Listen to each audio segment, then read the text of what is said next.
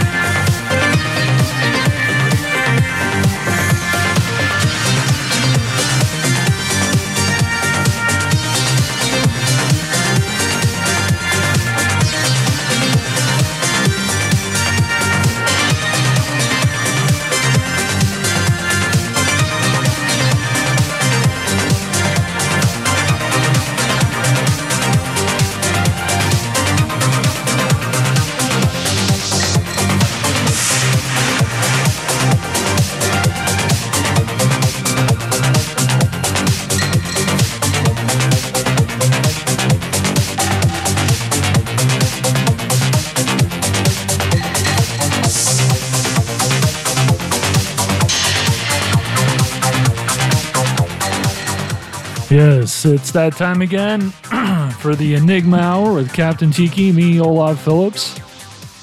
We're down here in the basement, down here at KAAD-LP FM, 103.5 FM out of Sonora. And yeah, we're hanging out here. It's burning hot down in the basement. You'd think it's cold, but it's not. It's really hot.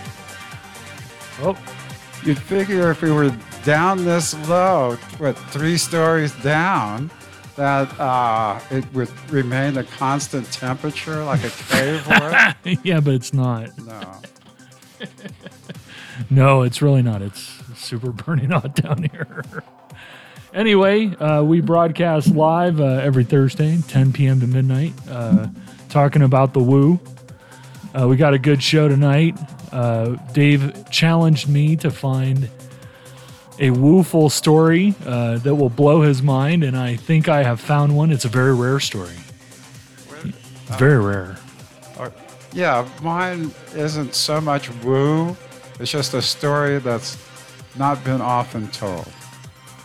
Well, you know, mine is too. It's a very rare story. In fact, unless you read an article I wrote about it in Paranoia years ago, you will probably have never heard this story.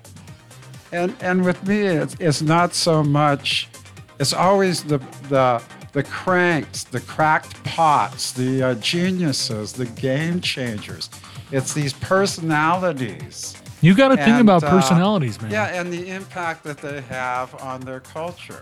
Yeah. Last week I talked about John Lilly, and it wasn't so much the theories he espoused. It's just that the impact that an individual, this eccentric individual, would have on our culture. Oh, I found one about in an unexpected way. I found one about a very eccentric individual Right. that fundamentally changed the world. But it's not what he did to change the world that makes the story. It's what he did after he changed the world that made the story. So welcome to another episode of the Enigma Hour. Yeah. I'm your co-host, Dave Allen. And I'm your co-host, Olav Phillips. And we explore life's little mysteries. You know, I like that. The Life's Little Mysteries thing. That's from a movie. Really? Yeah, I can't remember even the name of the movie, but it's like this. It's not Midnight Express? No, it's about this wonder kid. Okay. That's like this genius kid. But right in the middle of his piano concerto that he was playing, he has an episode, Okay. and he never came back right. It's like this major breakdown, and he got Oh, wow. schizophrenic. Wow. And people would ask him, because everybody realized his genius status. But then you look over at him, and he's jumping up and down on a trampoline. Yeah. And they'd ask him questions about things. And he came up with, I think, a better one than Mr. Natural. He just look and get a smile on his face, and it just says, it's just one of life's little mysteries. So that's where it comes from. That's huh? where it comes from. Well, we've been listening to a remix of The Chase, which came from Midnight Express, but I don't know if we want to talk about that movie. Although, for our break, I did pick a song that I really like that I first heard on Miami Vice. So we'll play that later. No, I love your. I play California Dreamin', the Exotica version. The Exotica version. Of California Dreamin' to introduce my show on Wednesday. Oh, wow. So I appreciate it. I love that. Yeah, I gotta pull out. version. I gotta pull out some more weird stuff. Tonight's is not so weird. And I I want to don't know. thank you for playing The Journey by John Lilly Oh yeah. from The Calling. You pair that with, remember that's Fred Neil, The Dolphins, Oh yes. that song, Looking for the Dolphin in the Sea. And he dedicated his life to, he started the Dolphin Project, Fred Neil. I was actually trying to find an Eagles song that I wanted to, because it's so long, it's basically like, it would be the entire break. But I couldn't find it. It's like Flight of the Magician. But I couldn't find it. Sorry. Okay. Next week. All right. Next week. No, actually, the conversation started with saying, Dave, I want to challenge you. Yeah. We have these weird conversations during the break. Yeah, we get way deep into it. We do. We should probably do that actually on the air, but All right, do you want to flip a coin, see who goes first? no, I'll let you go first. All right. So this is a different take on the Roswell thing. Yes. And it's I'm not in. it's not about That's me leaning back. All right, it's not Okay. about a cover-up of alien technology. It's a cover-up of stolen Okay. technology. And so tonight we're going to meet Alexander Weigers. Okay. Okay, so he was born in 1901. I guess it was called the Dutch West Indies. Oh, right. Yep. In Indochina, it's Java. is Java, where he was yeah. born. He was born in Java. It's had many names since. But Yeah. But his parents were like colonizers. His dad had this big, huge sugar cane plantation. They had this big old hotel, looked like a big mansion. I don't want to derail it, but No. one of the most, when they redid Apocalypse Now, Yeah. Apocalypse Now redo, one of the most interesting parts of it was that time when they're going and they come across the French colonial plantation owners, and they're acting like nothing's going on. They're having like tea, and it's mind bending. Well, But- that's the environment I'm talking about. I guess. Well, my dad, he was in Southeast Asia, and he tells a story about going up and down through this place they called the pineapple plantation, because it was a Dole pineapple plantation. And he said you'd be walking through it, it's just pineapples, like a pineapple orchard. But yeah, that was part of that as well. Yeah, my family on my mother's side worked the pineapple groves in Hilo. Well, there you go. And I went to one once. no, Anyway. I never been. So anyway, he grew up. His dad ran the plantation. His mom was a school teacher. Okay. So he is homeschooled. So his mother would introduce him to, the great literature, and his dad apprenticed him out as a blacksmith. Well, there you go. Yeah, later on, this guy, Alexander, well, we'll just call him Alex, and he said that blacksmithing was the mother craft of civilization. It is very hard. I play around with it on occasion. I have a forge, and it is very hard, but it is oddly very fulfilling. So when he gets old enough, these people are well off. Sure. So they send him to the finest schools in Europe. Okay. Okay, I mean, when he takes the art class, he's not sitting in a lecture hall. He's in the studio with, like, you know, the master sculptor, right? Okay. Well, he graduates with a degree in mechanical engineering. Okay. Okay, so he meets a girl over there, and he brings her back to meet her parents, and they get married, and then they move to America, Okay. and they move to Seattle, Washington. And he gets a job designing ships. That's what he was trained to do. He's a ship architect. He's a mechanical engineer. And so they're pretty happy in their life there, okay? All right. All right, all of a sudden, they're going to have their first baby. That's a big moment. Yeah, that's a big moment. Well, his wife, and the baby died in childbirth. Oh, man. And he wow. he like went crazy. Yeah. He I can understand that. So he quit his job. He knew the guy that was the art teacher at the university in Seattle. Okay. And he secured studio space. He brought in this humongous piece of granite. And he starts chipping away And at he it. starts chipping away at it. Because he's trained. And I don't know how long it took him, but he worked out at 24/7. He was living in that studio. Okay? Wow.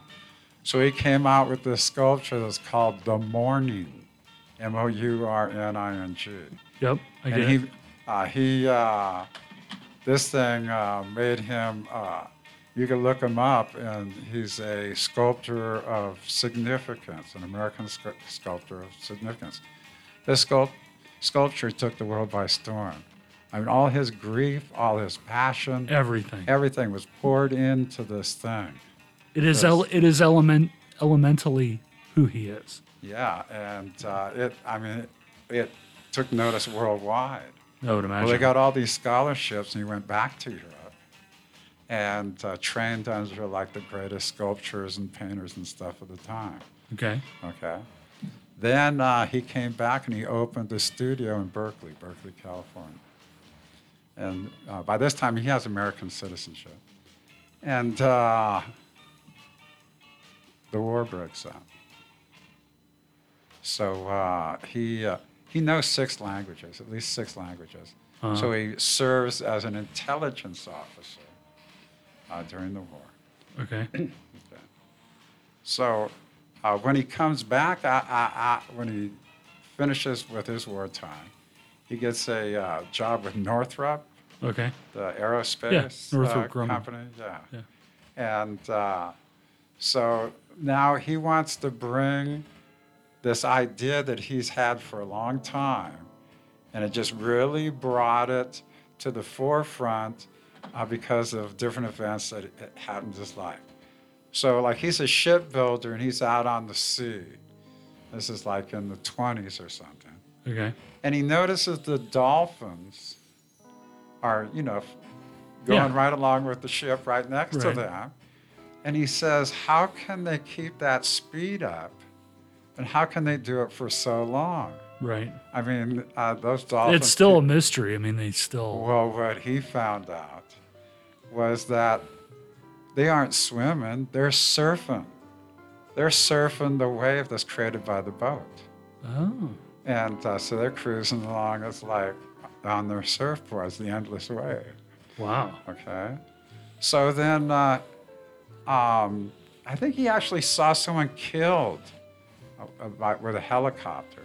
But the war really brought it home to him because he says these helicopters, the advantage is they take off and land vertically, right? Right. So you use it to bring in troops and supplies and things like that. Sure. But the problem with it is it flies too slow and too low. Right. They're easy targets. Very easy targets. And he says they drop like bricks. Especially if you have a Stinger or a Man-Pad, it's game over. Right. So during the war, the Japanese came into Java, confiscated the plantation, and put his family in a concentration camp. And then he's thinking, man, if we could find a way to get these, like some kind of vehicle in there, some kind of aircraft to evacuate Right. That people makes in sense. times of war and stuff. Sure. And so he comes up with an idea that has the capability like a helicopter to go up and down. Okay. But this thing can land on water or on land. It can hover and it can go way up high and at incredible speeds.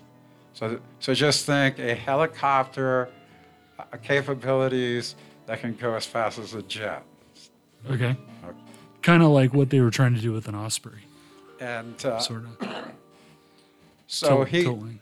so I think what happened with Northrop is that he had his own. He was used to going into a place and they give him studio space and then Right. he'd sit there and invent. And that's not the way it is over there. No. And he was a real peacenik. Yeah. I mean, he. Working at Northrop Grumman, he's a Yeah, peacenik. well, see, that's just it. That's He a wanted- bad choice. That's it. I think that's what it was. Is that he was an idealistic dude that had these visions of the future of aviation. Yeah, no. And they weren't. It had to have practical military significance, or else they wouldn't let you Where- do the project. For Northrop Grumman, that's where the money is. Okay, so he quits. I'm not surprised. Well, okay. So he starts sending around these proposals. So he gets this patent for this invention that he has. Okay. That's in 1944. So he starts sending to every airline company, Ford Motor Company, the military, everybody.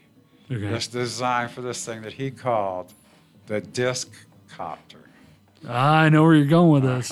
Okay. So everybody, like most of these people, just sent the package back unopened. They wouldn't even open it. One company opened it and said, Probably it's insane. yeah, or he says it's too far advanced, or, and the military said, well, we're kind of interested, but we're still dealing with this war stuff, so no, not now, okay? Yeah. But they never sent back the package. I'm not surprised. I mean, okay. remember, when Nikola Tesla died, they raided his workspace and stole all of his designs. They all just vanished. Yeah, what was it, like 38 cases unaccounted for? Or Oh, something? yeah, something crazy. Yeah. Plus the devices themselves. The energy cannon and all that stuff, yeah. I'm not surprised. Okay, so, he even adapts his, there's this beautiful, because he was an artist. I guess he was the one that combined art and science together. As a matter of fact, when he did his first art exhibit that he had with his sculptures and his paintings and drawings, the San Francisco Chronicles was like 1938 or something, declared him the new Da Vinci. Really? Yeah. Wow. And That's impressive. yeah. So and then even in the article it says, that we just don't do idle talk. It prefaced it by that. It says, but this guy, This is the main event. this is the man, right? Right. So there's this beautiful drawing. So he's envisioning purposes for this disc copter. Okay. And the original one was to either bring in supplies to either Or evacuate war zones people. or evacuate people, natural disasters, things like that, right? Right. All right. But now nobody's biting at all, nothing. Yeah. So there's this drawing that he made, and it's like San Francisco, Okay. but it has this terminal there, okay? It's like a helioport or something. Right. And he has these disc copters that look like cruise ships, They're all lined up. And then he has the like ones that are about the size of buses. Okay. It would be about a bus. And then he had one that was like little individual cars, And so this was drawn in the 40s. And it looks like, futuristic. Sure. It's just really grand stuff. Okay? Oh, wow. It sounds cool. Yeah, but he couldn't sell it to anybody. Which is funny. Well, it's years later, but there was a company, Avro, that built something like that. Yeah, they're a Canadian outfit. Yeah. And The Avro car.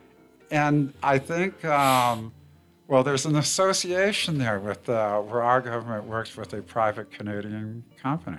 Right. And so it might be like a later design or something. I'm wondering, because you said concept. you said he sent it to the government and it vanished. Well, no, they said that. They were interested, but they never sent it back. Yeah. I mean, Avro just kind of came out of nowhere.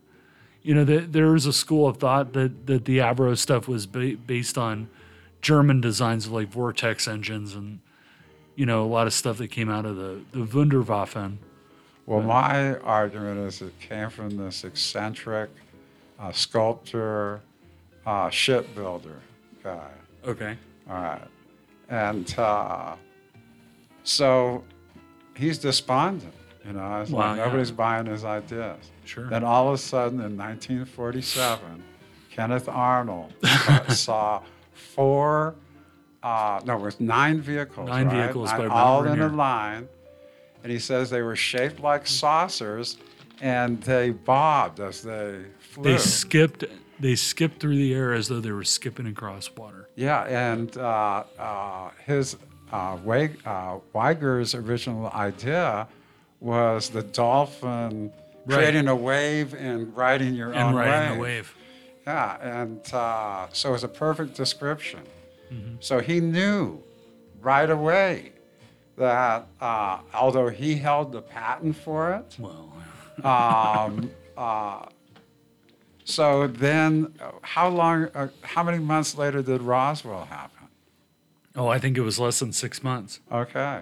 And then the flying saucer craze was off. Yeah. I mean, it just took off. It did. I mean, there was this big wave, the flap, they call it. I mean, flying saucers were everywhere. Oh, yeah, and everybody's meeting aliens. And they're having amazing stories, the cover, the flying saucer. Well, Jetsons is an exact cartoon copy of Alex's drawing of San Francisco, the future, with his disc operators. You know, it's interesting because, you know, typically when it comes to Roswell, you know, there are really kind of 2 primary schools of thought. And one is that it was a alien vehicle that crashed. And, you know, this goes back to, you know, them finding the I-beam that had the weird inscriptions in it and you know, Jesse Marcel's statements about a flying saucer crashing and, you know, whatever. But there's also a second predominant theory that it was a German disc. And one of the names that they called it was a Haunebu. But there is a pervasive theory that it was actually a German UFO that crashed. So I guess now there's a third theory. Well, yeah, but I have the receipts. I have photographs declassified from the Air Force. So, really? Yeah, of them making these things and flying these things. And it says right on it, Air Force Army. It was a cooperative effort. Yeah. And they contracted with a Canadian outfit to make the parts. Yeah, Avro. And they constructed or AVRO or... Yeah, no, I know what you're talking about. Yeah. It's the flying car technology. Yeah, the Avro car. Right. And the Avro car is basically what this guy designed. Yeah, except for, he adapted it for several purposes. I mean, the basic design of it. Right. And interesting. Yeah. And so he tries suing, and nobody's going to take this case. I mean, the military, the government, it's that plausible deniability. Sure. I mean, this whole thing, no, they're UFOs. That we don't know anything about it. It was a weather balloon. Right. It was instead of a test vehicle that we stole the technology from. And you know the plane, they load the debris onto the plane and then they take off. I think it's a B-17. Oh yeah, and then the plane crashes. The plane crashes with the 2 intelligence guys on board. Yeah. Yeah, as Stanton Friedman used to call it, it's a cosmic Watergate. The late great Stanton Friedman, he made his entire career on Roswell. The cosmic Watergate. Yeah, well, he became... But he even tried suing a cartoon company. What's hold on. What's interesting about this though is that now it kind of redeems Stanton Friedman's Cosmic Watergate, because if what you're saying is true, then the design was stolen to begin with, just like Right. Watergate. So So the design maybe you knew was something. stolen. Yeah. And, this guy, Alexander Weiger's, there was a big article in Time magazine, Yeah. and all the Chronicle did articles on him. Carmel paper did. But I have a scan of a newspaper, and it says, is this guy's invention the UFO craze? Because they had already interviewed him. He did things. Okay, now this is where his life went. Okay. Okay, so he became disgusted with everything. He Sure. thought we lived in a wasteful, consumer-based society. Sounds like Ted Kaczynski. And the whole military-industrial complex was Sure. perverted and stuff. So he dropped out. Dropped out. So when he was in the war, he had a buddy, an army buddy, and his buddy got killed in the war. Okay. Well, his buddy bequeathed to him some acres of land out in Carmel Valley. Okay. And back then, Carmel Valley was nothing. Right. But it is curious, the Central Coast. All the writers and artists that came out of there, it's just like amazing. It's crazy. Yeah. And so there's something about that place. Okay. There is. So I would agree with you about that. So when he had his studio in Berkeley, he met another girl and married her. Her name was Marion. Okay. So him and Marion take off to this land in Carmel Valley. Well, back then there was nothing. Yeah, it's undeveloped. Totally undeveloped. She says that they're sleeping in a tent.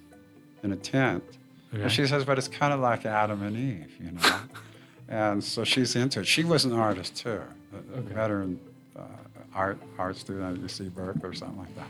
Okay. And but that wasn't for long, because he's a shipbuilder, right? Right. He's designs aircraft. UFOs. Yeah, UFOs. So he's going to design a house, and everything that he builds that house with is found. It's recycled. Oh, wow. There's nothing that he bought in the So store. it's like an Earth ship. It is. Yeah. As a matter of fact, this is later on, it's kind of the part of the story I'm getting to. He became a big counterculture icon for the Back to the Earth movement. Okay. And everybody said, hey, let's go. There's this guy that lives in a tree house, and he'll teach you how to make tools. Because he's a blacksmith. And, he wrote this thing called The Modern Blacksmith. And if you know anybody that does any blacksmithing. Yeah, no, I haven't. You have that? I believe I do, yeah. Yeah, well, look at, it's still the standard Bible of blacksmithing. I never bothered to look who wrote it, but yeah. Okay, that's him. Wow.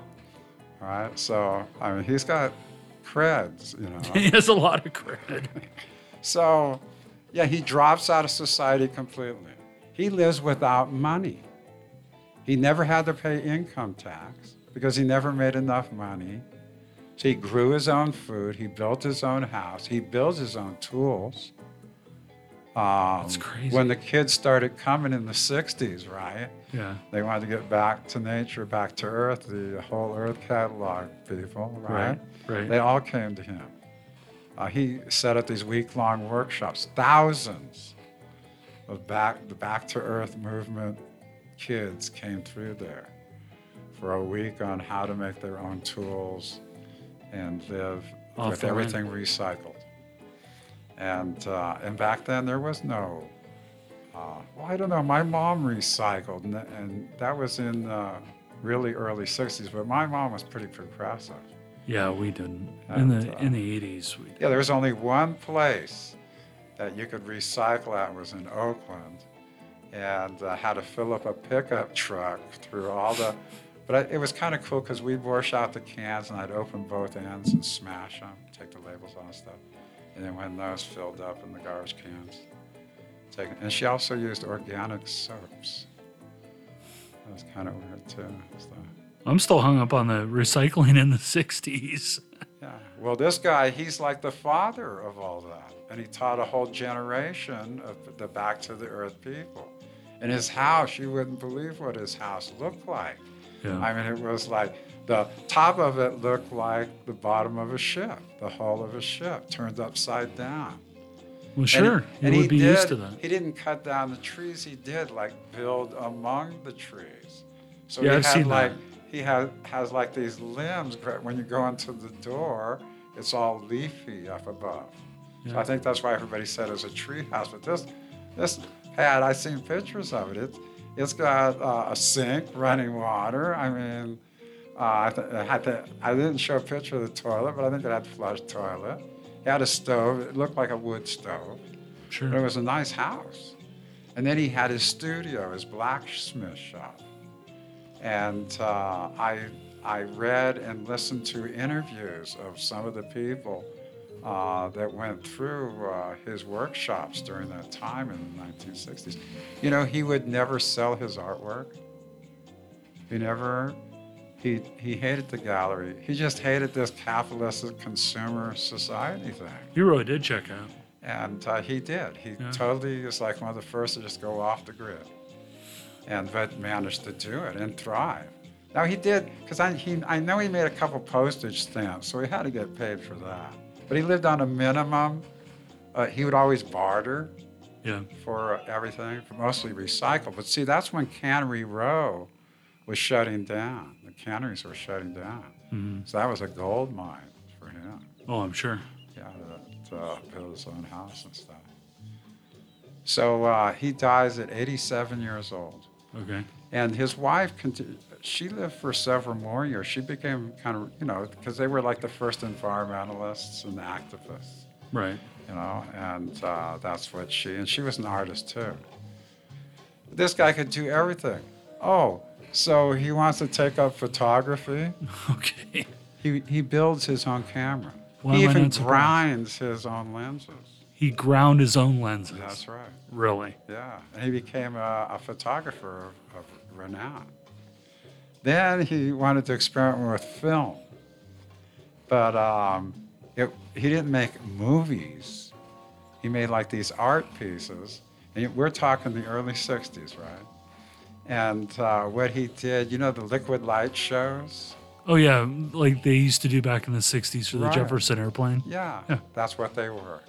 They were the prototype of... Yeah, because those guys are hella famous. Yeah. Yeah. But this is kind of like the guy that first developed it. Yeah, those short films could be shown during a Grateful Dead or Jefferson Airplane concert. Yeah, I think for some of the Jefferson airplane ones and the bigger bands like Hendrix and others, they would actually do it live. Oh yeah, I grew up in my neighborhood, and they became the house light show for the Fillmore, and it was Little Princess 109. They'd have all these projectors and film loops, Right. but they did it all live, and the main thing was they used clock faces, the old-fashioned clock faces, Yeah. into the oil and Yeah. dyes, and then smash them together. And so this guy made films of that. He developed. What did he not do? There was nothing. This guy was the polymath. He was the Renaissance man. He built a house and then constructed his own nails. He to forged hammer his own into- He nails. forged his own nails. Not that hard to do. Well, yeah, I know, but he made all the hasps and stuff. Oh, and there was this guy I seen, like a YouTube of this guy that lived like next door. Uh-huh. And he was just a little kid, and he'd always come and just sit and watch the guy. He did sculpting, and he did it in all meetings, but he did like this wood sculpting and stuff. And he never sold his work. He'd give some of it away, family and friends, or some at the Smithsonian. But Trade it. He wouldn't exhibit at a gallery. Well, he would exhibit. He had some real famous exhibits, but nothing was for sale. Okay, so it wasn't like a gallery owner going to. So you just traded for it, or? Yeah, he would trade, Barter. barter. Yeah, he never had to pay income tax. He was kind of known the no income tax man. That's pretty amazing. And so he's where you think the original design for the yeah, all evidence points to that. Avrocar. He called it the disc copter. And when it crashed in Roswell, it was just an experimental flight. Right. They did have a problem stabilizing that. Yeah. No. If you watch, at least for the Avrocar, if you watch it, it's unstable. Yeah, and that was a dumbed down design. Well, it's probably the best they could do because they're ripping it off. And restrictions. They kept modifying the plans to dumb it down. And I'm not all hep on mechanical engineering or anything like that, but I seen they went through different incarnations of it. And each one it looked a little simpler. Well, yeah, that's always the objective. And they had a hard time getting it off the ground. Yeah, I mean the films of the Avrocar, it's very wobbly. Yeah, they tried a gyroscope and yeah. Well, that's actually supposedly during the reason that one of the theories about Roswell, the pervasive theories is it was a German aircraft, is because supposedly in the wreckage they found it's this like weird compass, and it's a slave compass, meaning that it connects to a larger magnetic compass. But what it does is that when you sight it, you have to sight it actually celestially, like you align it celestially, and then you can use it when the magnetic compass, like you go to the pole. If you ever go to the North or South Pole, not lately. Right, but if you ever do, I know it's top of your list, but the compass will spin. It'll just, especially when you enter Hollow Earth. The portal of Hollow Earth. Hey, I heard a story about that once. Sure. So I knew this guy. Actually, it's unfortunate because he lives in Yellowknife. I knew this guy. Well, I mean, when you do that kind of stuff, when you do 14 stuff, you tend to know a guy. And he heard from a buddy of his who was in Canadian Special Forces that they were doing Arctic warfare training. And they actually knew like spots where they were in like depressions, deep like depression. Right, they do. They have them. Yeah, and inside the Admiral Byrd actually flew into one, right?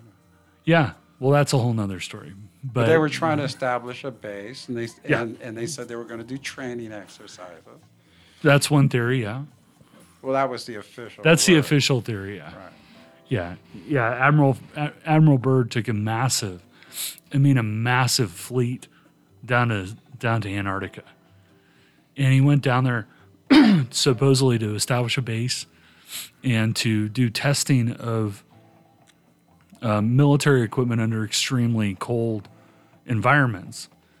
Because one of the things that they prophesized was that if we ever fought the Soviets at the time, that a lot of it, there's obviously the fight that would happen in Europe. But it's of military value yes. and strategic You'd go over the pole. Significance. You'd go over the shortest distance to Russia or to the Soviets was over the pole. And so, but I forget how long he was there. Oh, they cut it short. Yeah, it was like 7 days or something. No, it was longer than that. They were supposed to be there like for months. Months, yeah, no, months and months. They were there about a month, and then packed everything. In a hurry. In a hurry. In a massive hurry. So, go ahead. Well, no, I was just, if you want to introduce, now the conspiracy or the mystery comes in. He said nothing at the time. He was debriefed. There was nothing happening. Oh, Byrd? Yeah. Yeah, and then nothing happened. He died. Right. And then his son found the diary, his personal diary. Yes. And that's where it gets weird. Yeah. And there are two pervasive schools of thought about the whole Operation High Jump thing. One is that he was looking for one of the entrances to Hyperborea, the inner Earth. And there's one at the South Pole and one at the North Pole. And he thought that he had found the entrance in the South Pole. and the other is that he went down there to fight Nazis. The Nazis, we should be specific. As the war was ending, that the Nazis built a base in Antarctica called Base 211. And there's some weird evidence to support it. They were in cahoots with the aliens to help them develop technology so they can turn the tide of the war. Right? There's actually, okay, hold on. Okay, so this is where it gets a little weird. And this goes back to, I know you really like stuff about Tuolumne County, right?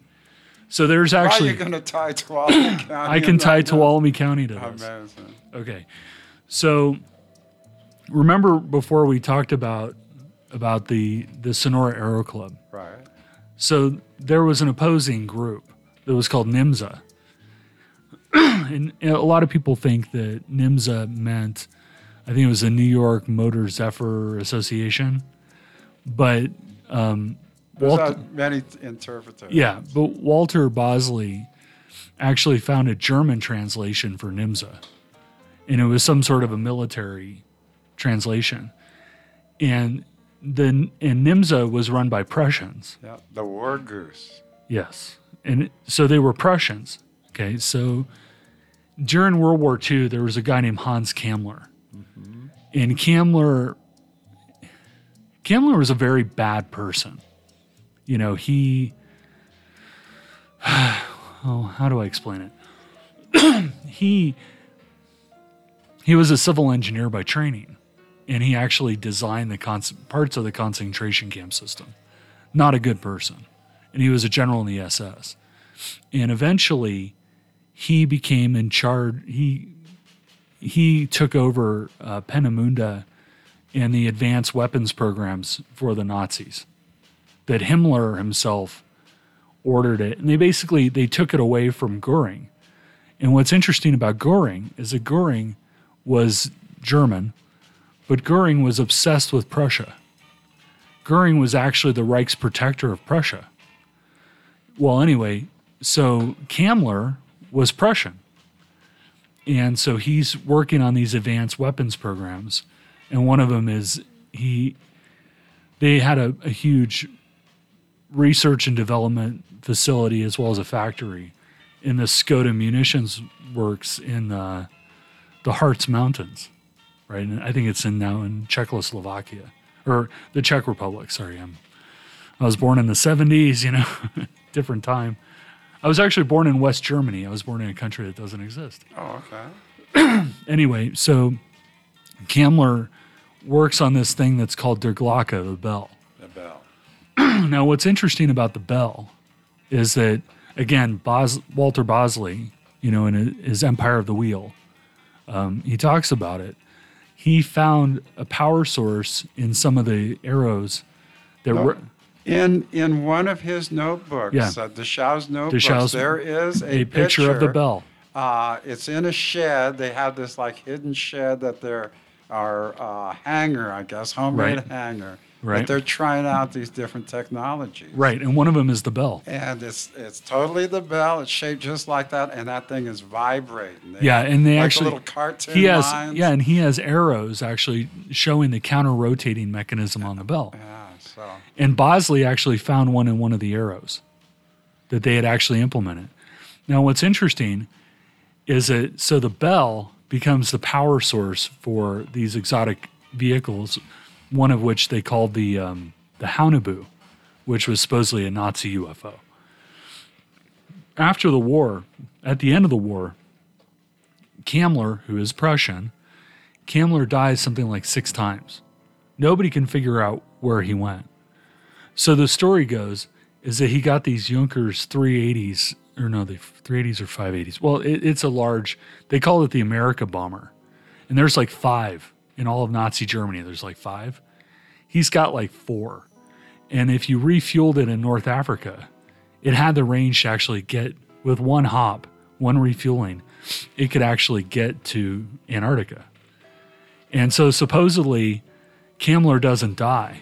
Kammler moves the Haunebu, the bell, and all the advanced technology that they had synthetic blood, synthetic fuels, all kinds of crazy stuff. which is documented and it's true. The Haunebu you can argue about, but the synthetic blood and fuels and other things, that's real. Well, supposedly they moved all that to base 211, and Byrd went down there to kill him. Well, what's interesting is that you've got Kamler, who's working on the Bell. The Bell shows up in Deshau's work of the NIMSA and the Sonora Aero Club. I think it's actually one of the NIMSA arrows. But I just remember seeing pictures. See, you can't see his notebooks all together anymore. No. But you can get a good idea because the plates are available in places. Yeah. And there is a plate that shows Bell. The Bell. Well, what's interesting is that after the war, when they're going through the denazification process, and they're also interrogating these guys who were part of these advanced programs, many of whom came here, right? Like Werner von Braun as part of Operation Paperclip. And some of those guys worked on the AV Row, the Avrocar.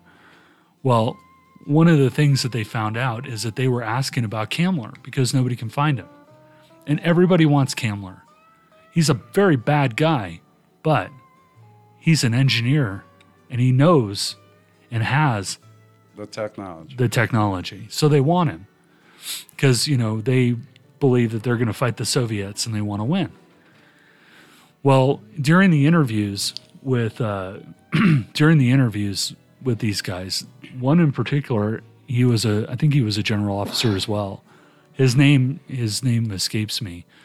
But he said that Kamler, although Kamler was an ardent Nazi, very loyal to the Nazi, ideology, he always believed that Kamler was beholden to someone else, that he was never truly loyal to the Third Reich, that he was loyal to someone else. Mr. Big. NIMSA. So I could just picture this guy. He's alive today, and he keeps himself alive with synthetic blood, but he's slowly kind of rotting away. Yeah. So only has half a face and some mechanicals that he uses for Sure. steampunk. And he's living in the Arctic. He's living at base 211. Right. Yeah. But yeah, so that's the connection, is that I think Kamler was part of NIMSA. And the NIMSA, I believe that NIMSA still exists today. Now, the Sonora Aero Club does not. I mean, we're here in Sonora. There's no arrows flying around. Although there's a lot of UFOs, there's no arrows. But I do believe that NIMSA exists today, and they kept adapting the technology through the Bell. And this goes back to Kecksburg and the Kecksburg thing, which looks exactly like the Bell, but that's the connection of base 211 at Tuolumne County is the Bell. So, but what Deschaux developed was technology mass reduction device. Well, the Bell is theoretically capable of all kinds of weird stuff. Oh, yeah, I know. I've seen the time travel. And, all kinds of things. But that all comes from a guy named Jacob Sporenberg, who was an SS officer, and he at the time he told the Czechoslovakians they were going to execute him. And he's like, well, let me tell you a story if it'll keep me alive. And so he tells them a story about Kamler, the Bell, the henge where they supposedly tethered the Bell, all this crazy. Then they executed him. He had read 1001 Arabian Nights, and he thought he could keep himself alive one more night. Or who is it? The story of Esther. Yeah. Where let me tell you a story. Let me tell you a story that never ends. Right, and then... or Sarah Winchester, let me keep building my house. Oh, yeah. So keep the spirits at bay. Keep the spirits at bay. What's interesting, though, is that many years ago, I talked to a guy named Dr. Richard Allen Miller. And Richard Allen Miller was he was a polymath. And what he said is that he was a troubleshooter for the Navy. That he was basically Jim Shannon, the New Earth. Well, it was the Green Berets they trained with like psychic phenomenon. He did the same thing for the SEALs. And he said that he had personally been to base 211. And it was all shot to hell. That there was some kind of a big war. But yeah, supposedly Byrd goes down there to fight them and he loses. And then he runs. That's some woo, man. Yeah, that is. That's some heavy woo. But there's also, Hyperborea, that he was looking for the inner Earth So and Schaefer. mine is not so spectacular, but what happens is, to me, Alexander Weigers, he influenced a whole generation of these back to the Earth people. He died when he was 87 years old. Okay, now he never sold his work, so he's just That's impressive. all his work still there, right? Well, no, I mean, this is... So it finally comes up for auction. Okay. And this guy, Randy McNichols, he's like this hotshot Carmel gallery owner, you know? Right. You know, he buys the lot. Oh, wow. He buys everything. And he becomes so obsessed with this artist. He thinks he's going to discover this and make famous this brilliant artist, right? Right. And he gets so obsessed with it. I mean, he finds the guy's glasses.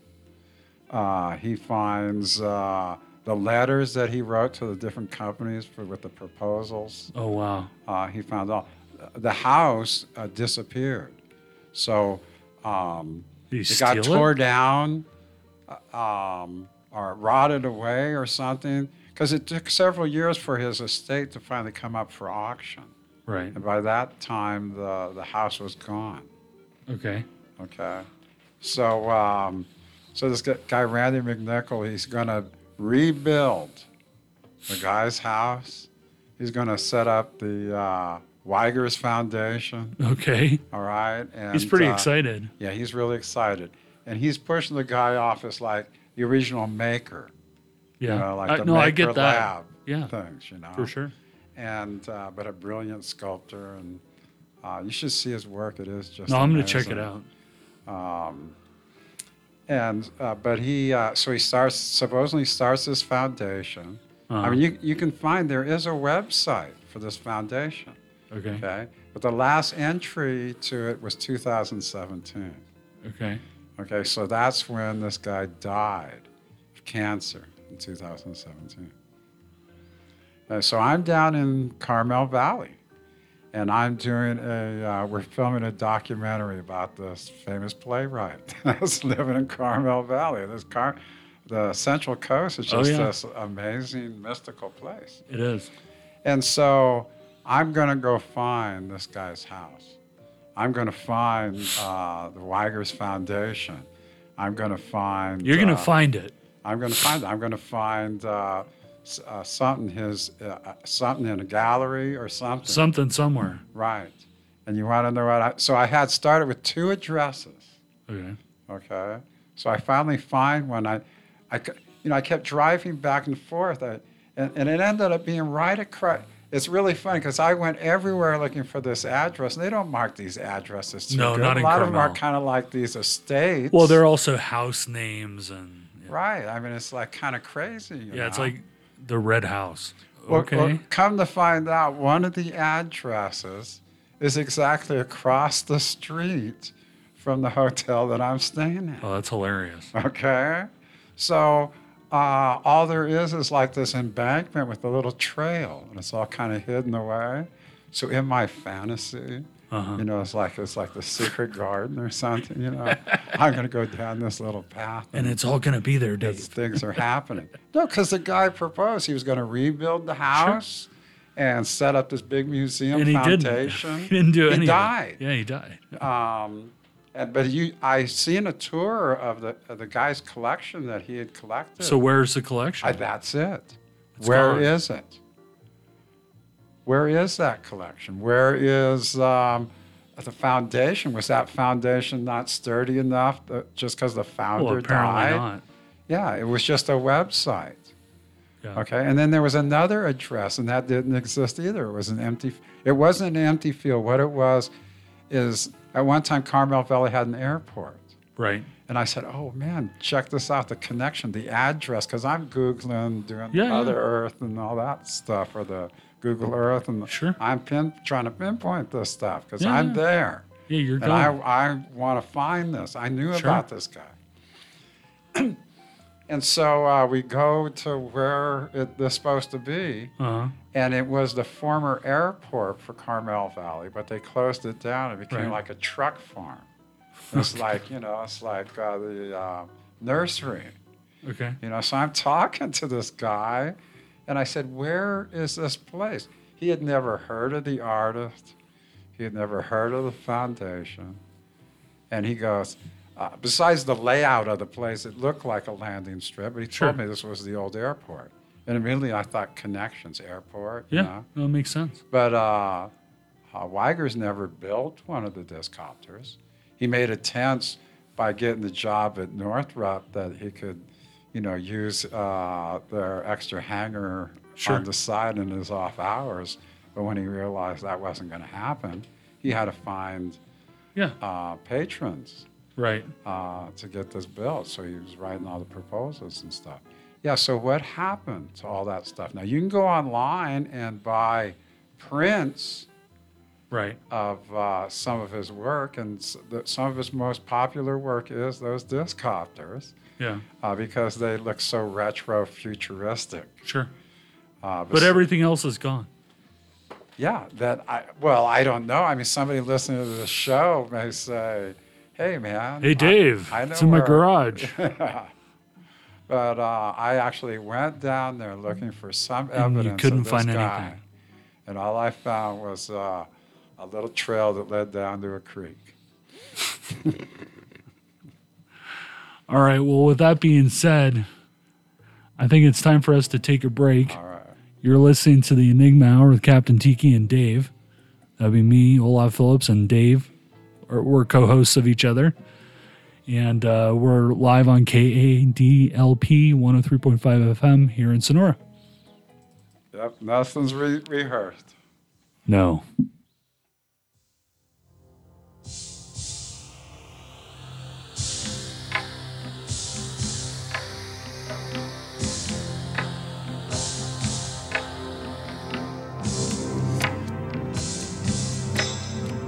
See these eyes so green,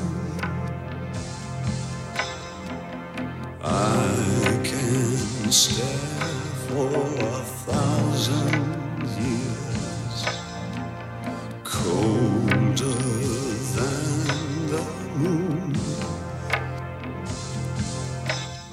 It's been so long, and I've been putting out fire with gasoline.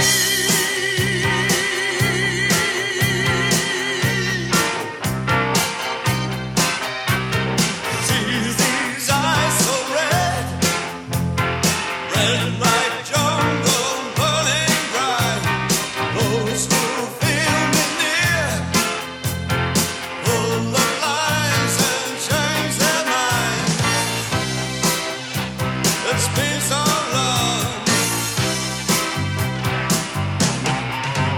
Silver's pulsing night, a plague I call a heartbeat. Just be still with me. You wouldn't believe what I've been through. You've been so long. Well, it's been so long. Well, I've been putting out the fire with gasoline. Putting out the fire with gasoline.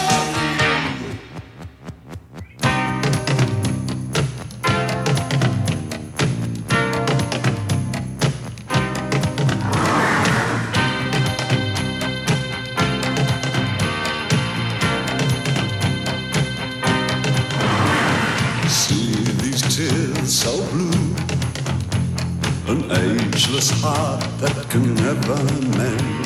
These tears can never dry. Judgment made can never bend. See these eyes so green, I can stare for 1,000 years. Just be still with me. You wouldn't believe what I've been through. It's been so long. Well, it's been so long. And I've been putting out the fire with gasoline.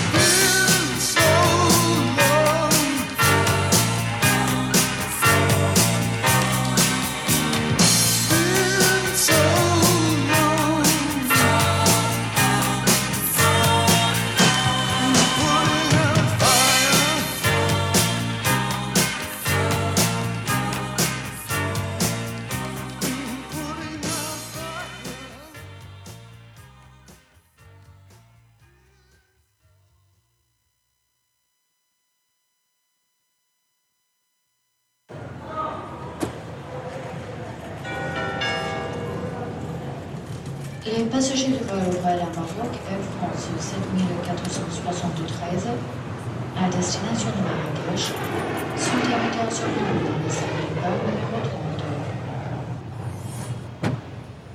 With my naked eye, I saw all the falling rain coming down on me.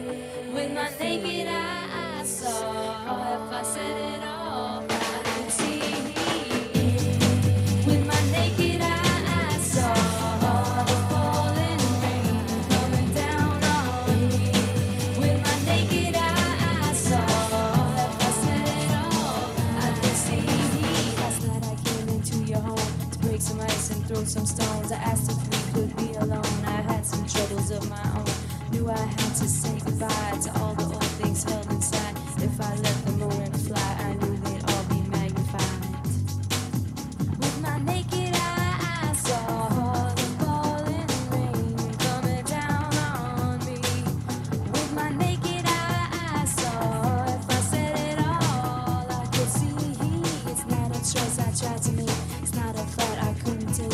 Something told me it was time to give you yours and leave me mine. A vision started to be clear. I watched the sunlight coming near. I knew the day, I knew the night. I knew I couldn't gain my sight. And it feels alright.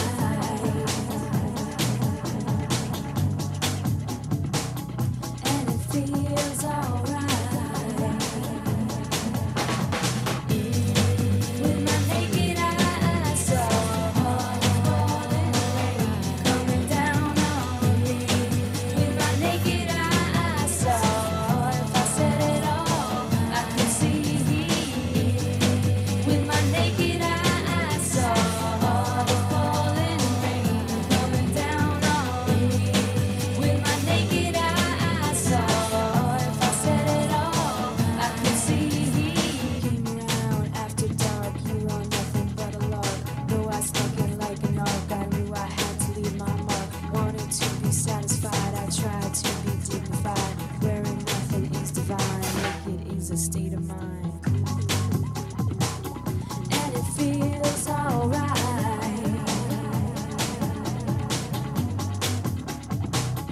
And it feels alright. With my naked eye, I saw all the falling rain coming down on me. With my naked eye, I saw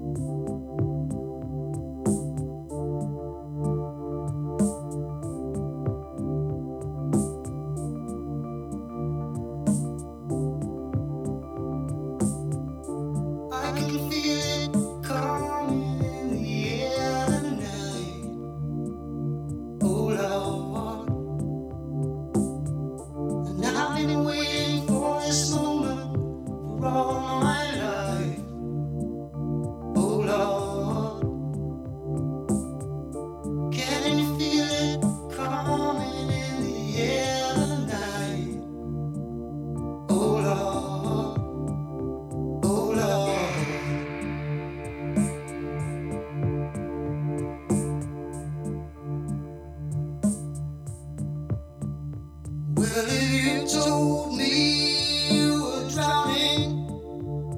I would not lend a hand. I've seen your face before, my friend, but I don't know if you know who I am. Well, I was there and I saw what you did. I saw it with my own two eyes. So you could wipe off that grin. I know where you've been. It's all been a pack of lies. And I can feel it coming in the air tonight. Oh Lord. Well, I've been waiting for this moment for all my life. Oh Lord. I can feel it coming in the air tonight. Oh Lord. Well, I've been waiting for this moment for all my life. Oh Lord. Oh Lord.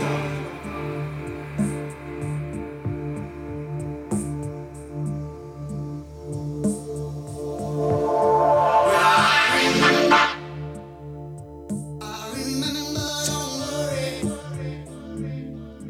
How could I ever forget? It's the first time, the last time we ever met. But I know the reason why you keep your silence up. No, you think for me. The hurt doesn't show, but the pain still grows. Some strangers to you and me. I can feel it coming in the air tonight. Oh Lord. But I've been waiting for this moment for all my life. Oh Lord. I can feel it in the air tonight. Oh Lord. Oh Lord. But I've been waiting for this moment for all my life. Oh Lord. I can feel it coming in the air tonight. Oh Lord. And I've been waiting for this moment for all my life. Oh Lord. I can feel it in the air tonight. Oh Lord. Oh Lord. And I've been waiting for this moment for all my life. Oh Lord. Oh Lord.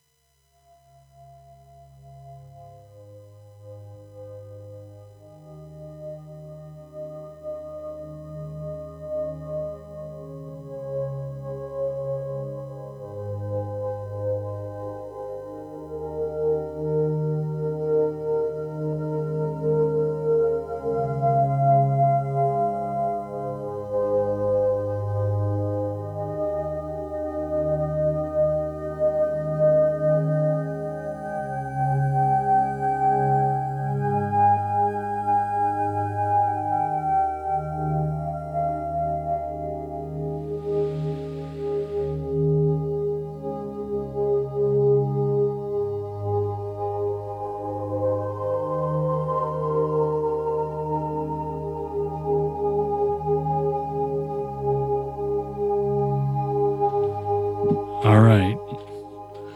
chilling to some Brian Eno there. So you're welcome back to the Enigma Hour number 2.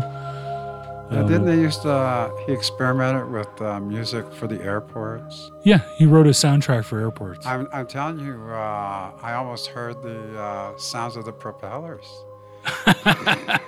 there during that song. That's true. You know, before you begin your story, I think we the Bigfoot Music and Art Yes. Festival is next week. Next week. And so 24 bands, 50 vendors. There's going to be fire dancers, Oh, wow. belly dancers, hula hoopers, face painting for the kiddies, yoga, sunrise yoga. Sunrise in the morning. yoga. I won't be there. 3 days of fun. Oh, you'll miss Cody Starr from Good Morning Sacramento. I am not going to be there at 6:30. I work at 6:30 in the morning. But they're going to have it all. And on Sunday, they're going to have the Bigfoot Symposium. Yes, and you and I will be there Yes. manning the KAADLP 103.5 FM Sonora, California booth. Yeah, but not during the symposium. We're going to be No. at the symposium. We're going to be at the But we are symposium. planning on handing out a little Bigfoot sticker to everybody that attends. Yeah, and come by. You know what? We're going to have a prize wheel A prize wheel. with that's right. Bigfoot related prizes. And, We have pens. Get a free pen. They're crappy, cheap pens, but it's just, but get one. yeah, They're it's- free. It's the tarot wheel, you know? Yes, it's made- the tarot wheel. the wheel of fortune. Yes, don't get the tower. But I'll tell you who's going to be at the Bigfoot Symposium. It's Lay it on me. curious that 3 of the more nationally known researchers Right. live in Jamestown. I know, that's And crazy. I think that's not a mistake. No. So it's going to be hosted by Jerry Hine. Oh, wow. And he's the man that actually chronicles. If you have a Bigfoot sighting, you're supposed to go to him. He's the official recorder. Official. You know, this is the 10th anniversary unquote of the Rim Fire. Oh, yeah, it And is. when they had the Rim Fire, there Right. was, like, I don't know if you call them a flap, a wave, of I did Bigfoot not know. sightings, because they were all displaced. They were coming into everybody's backyards. I bet. And then they're going to have the strains. Now, Kathy Strain, she literally wrote the book. She is an anthropologist for the Stanislaus National Forest. There you go. And I think it was for a master thesis or something. She wrote a book about the persistence of the Bigfoot legend throughout all the native tribes in North America. I need to get that book. Yeah. I think it's out of print, but you can probably still get a copy. I can find it. Yeah, and I have a large library. You see, now I can't name you the names of the shows because I don't know them, but It's hard to keep up. yeah, but she's been on every one of those. Kathy Strain, and then Bob Strain. He's old timer. You know, there's a lot of like prospectors, old time Oh, yeah. prospectors up here. For sure. Well, he's the old-time Bigfoot researcher. Oh, I That's can't up there. wait. I'm so excited. So I mean, he does have that look like a miner or something, you know. Well, I will be wearing my Bigfoot tiki shirt, Oh wow! so that you'll be able to find Okay, me. that's worth the price of admission. Although the Bigfoot Symposium's free, I can't wait. and I will not be manning the table. Kathy and Bob both belong to this thing called the Wood Ape Conservancy. Okay. So the preferred term now is the North American wood ape. Yeah, no, I'm going to call him Sasquatch or Bigfoot. That's just Well, how I roll. In the Miwok, it's the Yayali. Yeah, it's a Yayeli. Yeah. So. Yeah, actually, I'm getting a story about the Yayeli and Coyote. It's coming. Wow. I'll tell you when I know love more. that. Yeah. I got a couple with Squirrel in the Yayali. That was a popular one back in the day. We're going to have to talk some more. All right. Oh, maybe that's another show. But they We got to get them on. they have been on my Friday afternoon traffic jam. No, we need and them they- on this. No, it would be perfect. So It would be absolutely will perfect. You schmooze on Sunday. I'm gonna be schmoozing up a storm And, with free pens. Yeah, Bob and Jerry's been down here talking. I'm gonna tell them, hey, come down here to the Enigma Hour, get a free pen. Yeah. I should offer that. You know what? If somebody wants to come down and be interviewed, they get a free pen. All right. You don't get a free pen. No, I'm a pencil guy. Yeah, you got a lot of pencils. KAD pencil. We got a KAD That's pencil our right first here. merch that we ever. Oh, wait a minute. created. There's 2 pencils. Well, we can't give them away. No, email me, Olav No, at we'll get- anomalies.net. Want to come down here and get interviewed? Get a free pen. Yeah, well, we'll have the little Bigfoot KAD. We're gonna have Bigfoot stickers. We're gonna have tree cookies with Bigfoot on Just them. say hi to us. Don't come down to see us. No, don't come down to see us. Come Just to the Bigfoot come to the Festival. Bigfoot Festival and find 50 us on vendors, Sunday. 24 bands, 3 days. Bigfoot Symposium. Twain 11 Hard, to 2 California. on Sunday. I think so. And you'll meet all the You know big what? rig I'm gonna play the researchers. promo. I got the Bigfoot promo 23. I'm Well, he gonna. didn't say any more than I did. I helped Oh. him make that. Okay. And the problem was there was so much to say. Oh, go to Eventbrite Oh, there you go. to get your tickets. Yes. And hot off the presses, I know we're in Bigfoot zone right now. October, NIMSACon. all right. Coming to Sonora in October, NIMSACon. Okay, I can't With wait. Walter Bosley, me, Joseph Farrell. You know who he is. And Yeah, he's a wild guy, right? he is. And Alan Greenfield. Wow. Assembly of the Weird, huh? Yeah, and actually, Walter, on the Sunday, the NIMSACon's going to be on Saturday. I just need to make sure I book the thing tomorrow, but NIMSACon's going to be on Saturday. Now, what's the date on that? Are you? Well, I don't want to do it yet until I book the thing tomorrow. But he's going to do a tour. He's going to do a Sonora Aero Club tour. Oh my God, this is on going to Sunday. Okay, so just make sure, make it Mid-October. during the time. So October 11th, I will be giving a talk on. It's called "The Truth Is Out There and in Your Own Backyard." Oh, I love that And name. we're going to do the history of the anomalous Phenomenon here. here.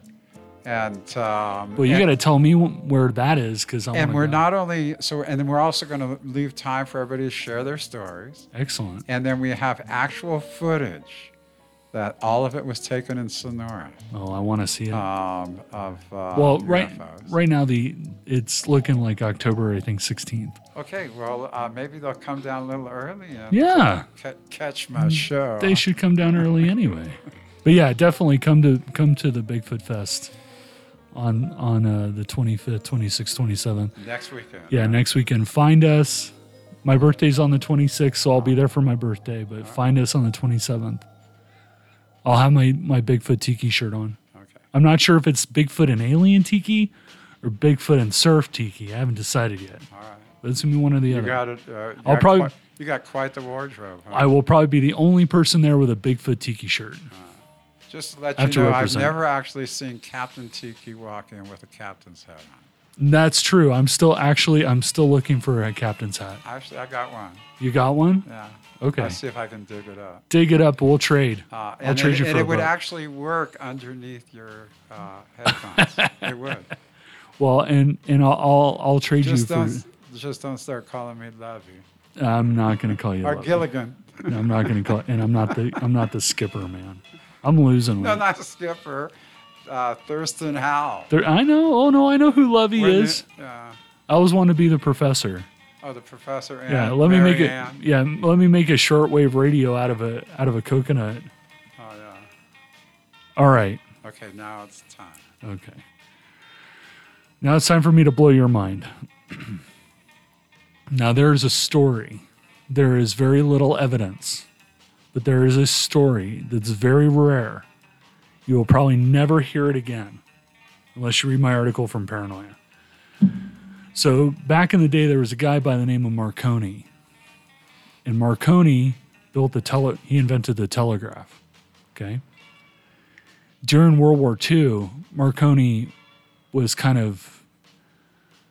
had the heavy fist of Mussolini, and Mussolini kept pushing him to build more sophisticated technology, including radio equipment, radio direction finder, things that Italians could use to win the war. And Marconi wasn't really bought into the program. He became less and less interested in dealing with it. And Mussolini was threatening him more and more. Well, he actually stole the technology from Tesla, didn't he? Oh, okay. Sorry, I don't want to. He didn't. Spoiler alert. Yeah, he didn't steal it. They worked it out. It was a gestalt. There was a It just gestalt happened, of advanced technology floating around.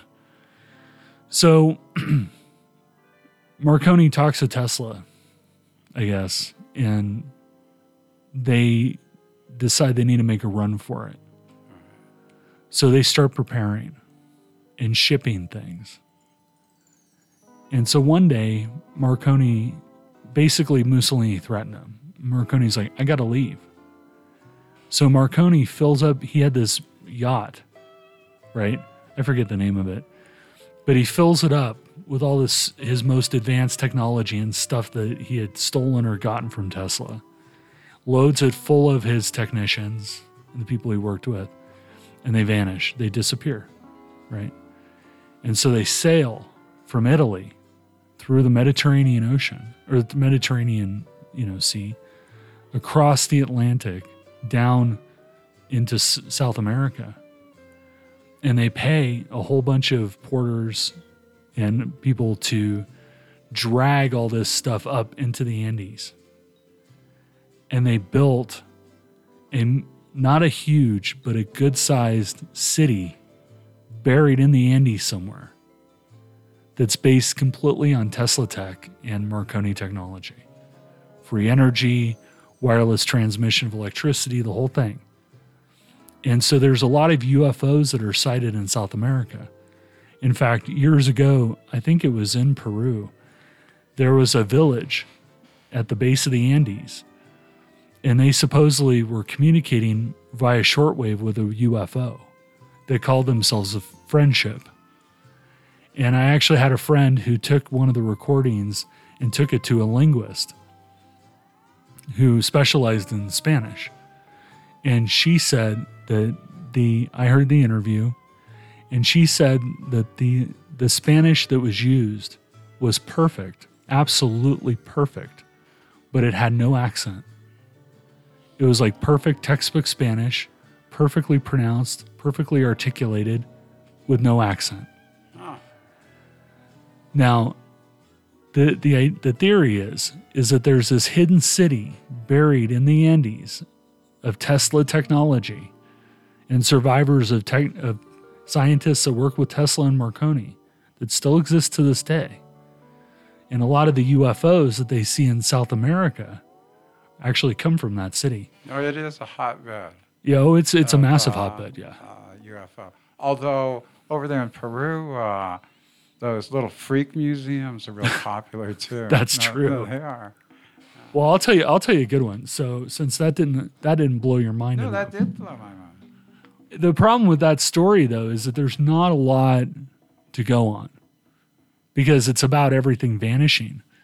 Because there's a large amount of Tesla technology that vanished vanished before the government raided his. Yeah. There was when they stepped in, there was unaccounted for boxes, and then of course when they left, There was more unaccounted for boxes. That's right. Somebody had went through them first. Yeah. And when they were finally turned over to the National Museum, where was he from?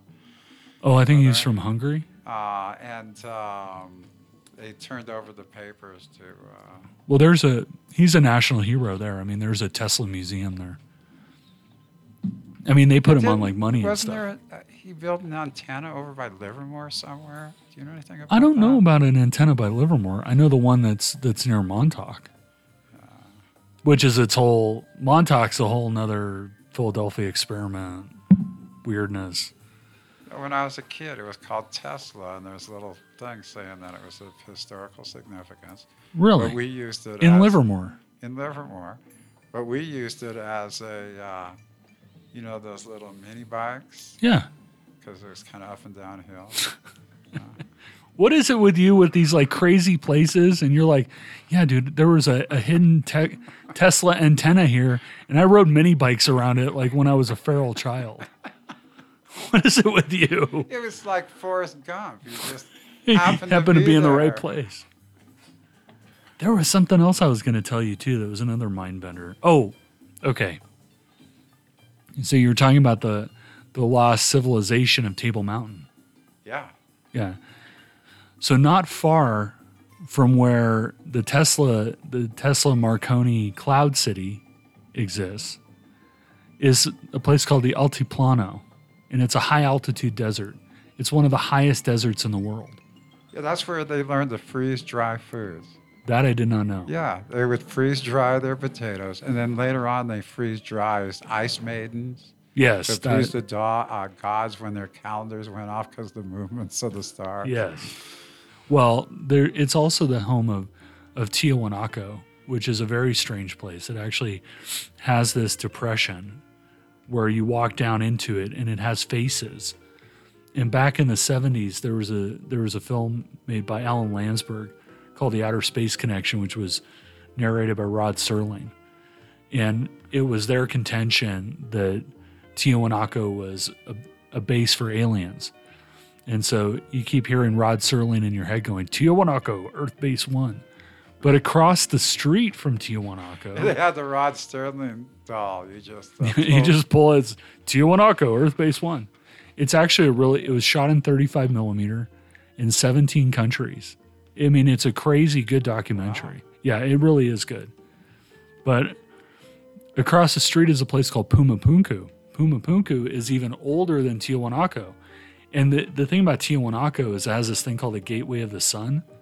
And it's that archetypal, like Incan looking thing. It's carved out of a solid rock, and it's this huge gate. It's called the Gate of the Sun. Laser I've precision. That. Yeah, that's Tiahuanaco.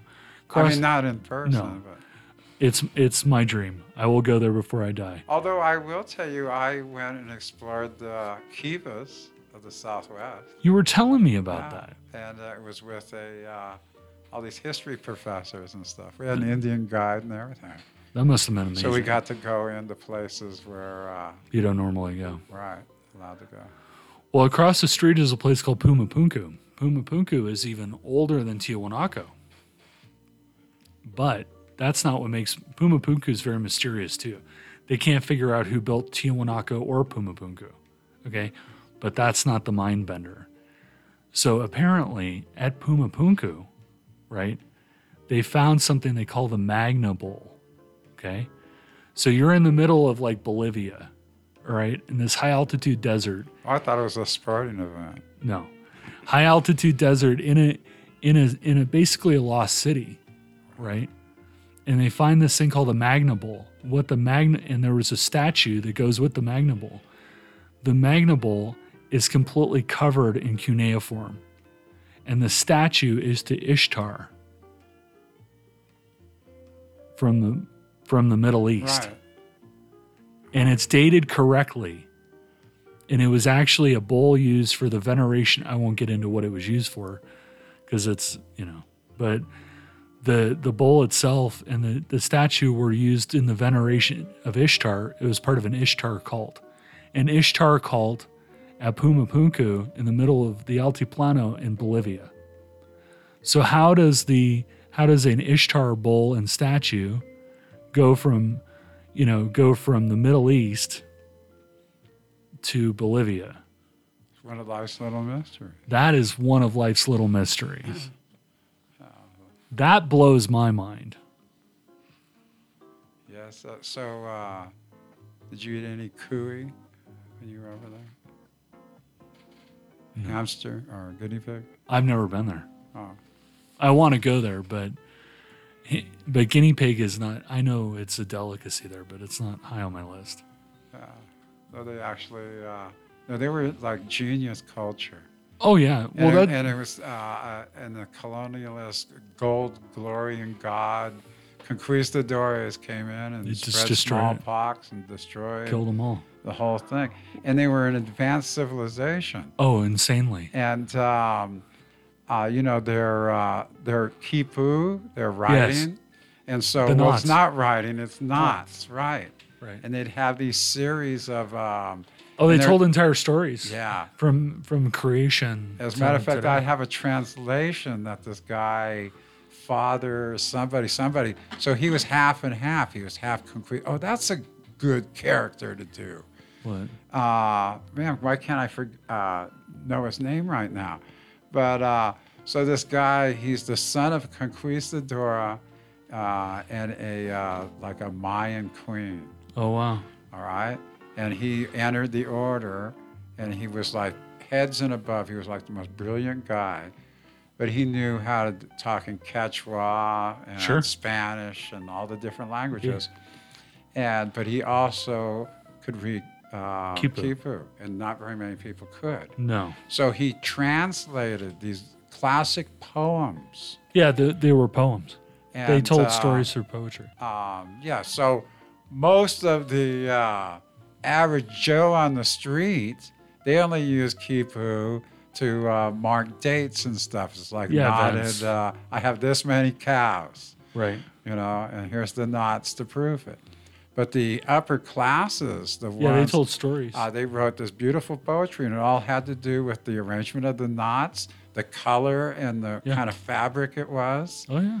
And they actually had these like Quipu scribes Yeah. that the Inca family would have. And this guy had translated some of that poetry. And what happened to him is that they branded him a heretic Of course. because they were destroying the culture. Right. And what he did was try to save got in cahoots. He did. He got in cahoots with the local populace. Right. And they were trying to smuggle stuff and take it up there to the, what'd you call it, the anti-plateau? Oh, the altiplano. Yeah, way up there. And hide it. And hide it. And they Yeah. got caught. Okay? So Yeah. he got sent back to Spain, or he got thrown in prison. I'm But not while surprised. he was in prison, he wrote that all of what we know about the ancient Inca people is contained in his books. And because he tried to save the culture. You know, there's another guy like that. He was actually, his name is Alvarar Nunez Cabeza de Vaca. Oh yeah, the Gassa. Yeah, he was the treasurer on the Narvaez expedition. Yeah. And what's interesting about that is it is actually the source of a lot of the wild horses in North America. Yeah, him and Esteban, they stomped all over the Southwest and Yeah. everywhere. And so, Yeah, so- the Moor. yeah, He was one of the survivors. yeah, he was one of the survivors. And so the boats go down. The horses they were carrying like 1,000 horses or something crazy, and they swam ashore. And that's where the wild horses of North America come from. Well, the Cabeza de Vaca, he washes up on shore, and he's captured by the local native people, and they just treated him horribly. Yeah, but he eventually became Became one of them, and shaman. a shaman, a great healer. shaman. Yeah. Ah. And so one day, he sees evidence that the conquistadors are coming, and he tells them, he's like, "You have to run." And they're like, "No, we'll fight." And he's like, "You can't fight them." Yeah. And then he went to the conquistadors and he's like, I'm Cabeza de Vaca. I'm the treasurer from Narvaez. I survived. You don't want to come here. There's nothing here. And he stopped them from taking over the area for quite some time. But no, yeah, he eventually became a great shaman. The healer Yeah. did the petition. But Oh, there's a lot of crazy stories when it comes to. He wasn't really a warrior, though. When No. he joined the expedition, what was he? He was the treasurer. An accountant. He was basically, a gold accountant, Right. a treasure accountant. Yeah. Yeah. But he went with the expedition. So he was probably one of the more educated Indians. Oh, he was very well educated. Yeah. Yeah. And he Yeah. learned, obviously he learned the language. And Yeah, I think eventually he went back to Spain. Well, he was, because he was responsible for the whole mapping of that area. Yeah. And then Esteban, I think that was his name, the Moor. The more. Went back again, And at first they hailed him as like a god, a black man. Wow, Yeah. you know. And but on a subsequent, he was looking for the golden cities. Yeah. And he said he had glimpsed them. But if you've ever been down there, there's this one, it's called the White House, and it still has its original plaster on it. Right. And it shines in the sun. Oh, yeah. I mean, it shines. I think that's what he was looking for. But I don't know what expedition he was on, but he was killed by that. I have no doubt. Yeah. But yeah, no, the golden, was it the 7 cities of gold? Yeah. They were always looking for that. And obviously the Fountain of Youth, that was, Well, that's funny because I had written a story about what was one of my Ace of the Airwaves oh yeah. series. I played the thing. Yeah. I had a whole little radio series. And this advanced indigenous civilization in the Southwest, and they lived all underground, but they lived like on a ley line and took advantage of the electromagnetic makeup of the way the Earth, to be able to levitate things and stuff. So they Well, had that's- elevators that go up and down. Oh, yeah. And No they joke. lived in it. But then all of a sudden, the Earth's magnetic field shifted. Oh, that's the end of And that. these people are stuck down in this underworld until, of course, Ace Donovan and the reporter Peggy Bannon happen upon this lost civilization. We need to do the Schaefer mysteries. We really do. Panther Meadow, the Schaefer mystery. So we gotta what do are that. the Schaefer mysteries? Give us a teaser. Well, there was this guy Schaefer, and back in the day, he wrote for Amazing Stories, I think it was, Oh, or one of okay. them, Fantastic Stories, and he wrote about a lost civilization under Mount Shasta. And the interesting thing is that it actually ties into a Yurok legend of these people called the Wage.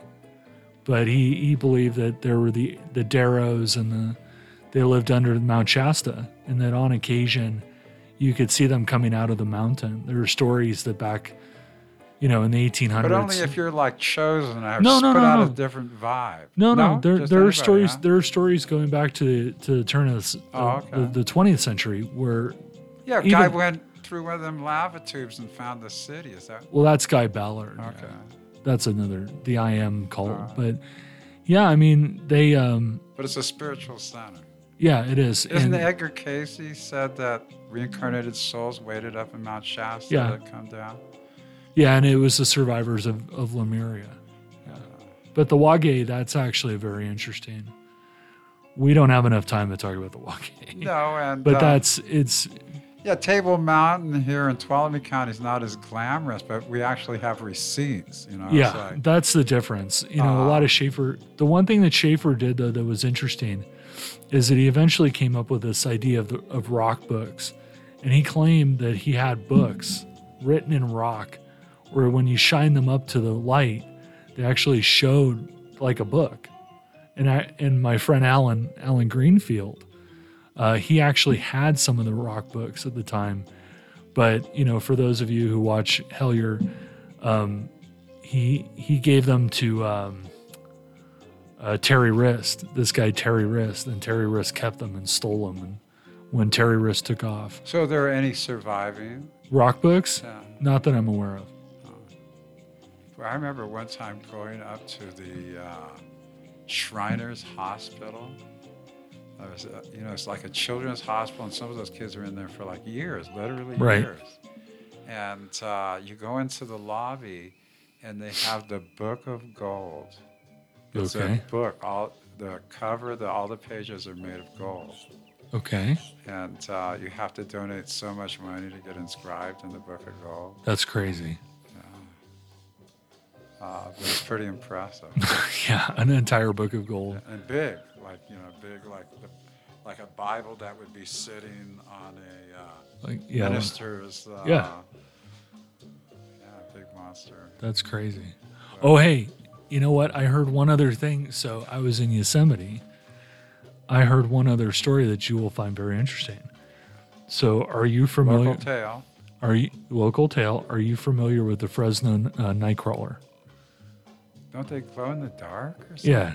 They're like legs that walk around. Oh no, I guess not. We used to dig for something, and they would glow in the dark. No. This That's isn't. luminescent. This isn't a worm. Oh, okay. What is it? It's a cryptid that looks Okay. like a pair of pants that's walking around. That looks like a pair of pants. It looks like a walking pair of around? pants. All right. No, I think I saw. Didn't they capture Or something Fresno on a Night video? Stalker. Fresno Night Stalker. Yes. Yeah, I did see that. Some cam or something. Well, check this out. Apparently, they come from Yosemite. No, it was very bizarre. I didn't. They see I them. could see why it would look like a walking pair of pants, but Yeah, they see them. Apparently, they get seen quite often inside Yosemite. And the stories go back a long ways. So I'm doing research, but apparently the Fresno Night Stalker, they come from Yosemite originally. better known as the Pant Man. The pant cryptid. No, they don't. I guess They you look like a could. pair of pants. Yeah, no, I actually seen something caught on a Yeah. cam. I know. And There's a very famous after video. you said pants, I go, oh, okay, but they do look. To me, they look like the roller guys from the Oz books. Yes. You know, with because they. No, it literally looks like a pair of pants walking around. Okay, well, I don't know. I know reading the legends that Tom Williams, indigenous guy from the 1800s, there was the rolling head of the Table Mountain Pass there by Pulpit Oh, Rock. you were telling me about this. So that'd be a good story. Yeah, we should do that one too. And everybody kind of believed that story. Well, I have no. You told or me you this, didn't right? go through the pass without a buddy. And if it got too late, you got nervous. So it's Yeah. kind of like the headless horseman. But instead of the horseman looking for the head, it's the head looking for the body. Yeah, Just, that's an interesting dynamic. The head looking. You know, it takes me back. It's that story I always tell you when I talk to Richard Allen Miller. I said, Dr. Richard Allen, is he still alive? I got to talk to him. If he's still alive, I got to get him on. So I asked this guy. He's very famous. He's wrote a bunch of books about aphrodisiacs and growing, all kinds of herbs and herb magic and all kinds of stuff. Well, so I go to Richard Allen Miller and I said, hey, I'm interviewing him on a podcast. And I said, hey, what's the strangest thing you've ever seen in your life? Because I figure it's got to be pretty weird to freak him out. He goes, okay, I got a story. And I'm like, shoot. He says, okay, one day I'm sitting in my office and I get a phone call. And they're like, because remember, he's a troubleshooter. He fixes weird problems, okay? So they call, and he's got a couple PhDs. So they call him up and they say, Richard, we need you in Florida now. And so when the government calls you up and says, Richard, we need you in Florida, you go. they called on the phone. They called on the phone. Okay. Not on the secure phone, on the normal phone. No, bat phone. No. I thought maybe they It was hit like a remotely. big red Bakelite phone. It's what you anticipate being called on to launch the nuclear The bat warheads. phone? Yeah. No, I was thinking more as in remote viewing. Oh, no. But he did do that, actually. He told me a story where him and Edgar Mitchell did that. He was in Houston and Edgar Mitchell was on the moon, and he did ESP experiments and remote viewing experiments with Did I Edgar hear Mitchell. that from you? I Yes. have heard that story. Yes, you heard it from me. So anyway, so they go, Richard Allen Miller, Florida now. So he goes, okay, so he goes out there. So they pick him up at the airport and they take him out into the Everglades. It's a big swamp. And there's a bunch of guys, they've sealed off the area, big government operation, right? And in the middle of all of it, there's a head, a woman's head in the middle of the Everglades. Now that's not that uncommon, right? Because they murder people and take them out to the Everglades, dump the bodies. They do a lot of drug trafficking through the Everglades. You see Miami Vice, man. You know the deal, right? No, I was thinking a crocodile kind of just spit out the head. It could be a crocodile spitting out the Or head. alligator. Or Fell off a fan boat, whatever. I'm like, okay, you got to do better than that. Come on. He's like, no. The head's not the weird part. I'm like, okay. He goes, the woman that owned the head was still alive. And I'm like, okay, well, was her head still attached? He goes, yes. Her head was still attached. She died 3 hours later in a completely unrelated circumstance. I'm like, okay, so you find her head in the Everglades, but she's still alive 200 miles away with her head attached. And he's like, yes. And I'm like, okay, how does that work? Was she decapitated 3 hours later? No. All right, well, She got hit by a car or something. yeah, I knew somebody that participated in those. I don't know if you remember Ipana tooth commercials. Oh, yeah. And they had the shiny test that would promote perfect teeth, and they had the challenge. Yeah. Well, I knew a guy that brushed for Ipana for a month, and all his teeth fell out. And he was hit by a truck. Thanks. So I tell him, I say, Richard, how does that work? And he goes, I don't bleep and know. And I'm like, okay. Any speculation? No, he couldn't even speculate. I mean, he had just been telling for 2 hours. He had been telling me all this crazy stuff about growing, weed in moon dust and regolith and moon dust and ESP experiments and time loops and all this craziness. And he gets to this woman. They find her head in the Everglades, but she's still alive 200 miles away with her head attached. And he's like, it's one of life's little mysteries. One of life's little mysteries. All right. Well, with that, I think we're going to cruise on out of here. So you've been listening to another fantastically amazing episode of the Enigma Hour, which is 2 hours, by the way, with Captain Tiki, a.k.a. me, Olav Phillips, co-host with Dave. Dave Allen here. Make sure you have your dial tuned for next week. Same station, same time. Same time. Yeah, we broadcast every week. Me and Dave down here in the bunker every Thursday, 10 p.m. to midnight, and we do it live on KAAD-LP.org. You can listen on the internet. We also podcast it wherever better podcasts are found. And I don't know, man. Thanks for listening. Oh, and don't forget to go to Bigfoot Fest. And speaking of Bigfoot Fest, Dave, here you go.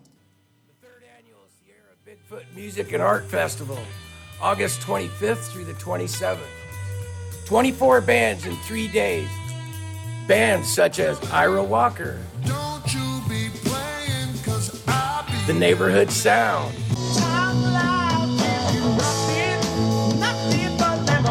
North Fork, Keith Burrows Band, and many, many more. On Sunday, there's a Bigfoot Symposium with researchers from all around the country from 11 till 2 Sunday. 50 vendors, 24 bands, downtown Twainhart. The third annual Sierra Bigfoot Music and Art Festival, August 25th through the 27th, to Epperson Park, downtown Twainhart. You might even catch a glimpse of Sasquatch. He's been seen there before.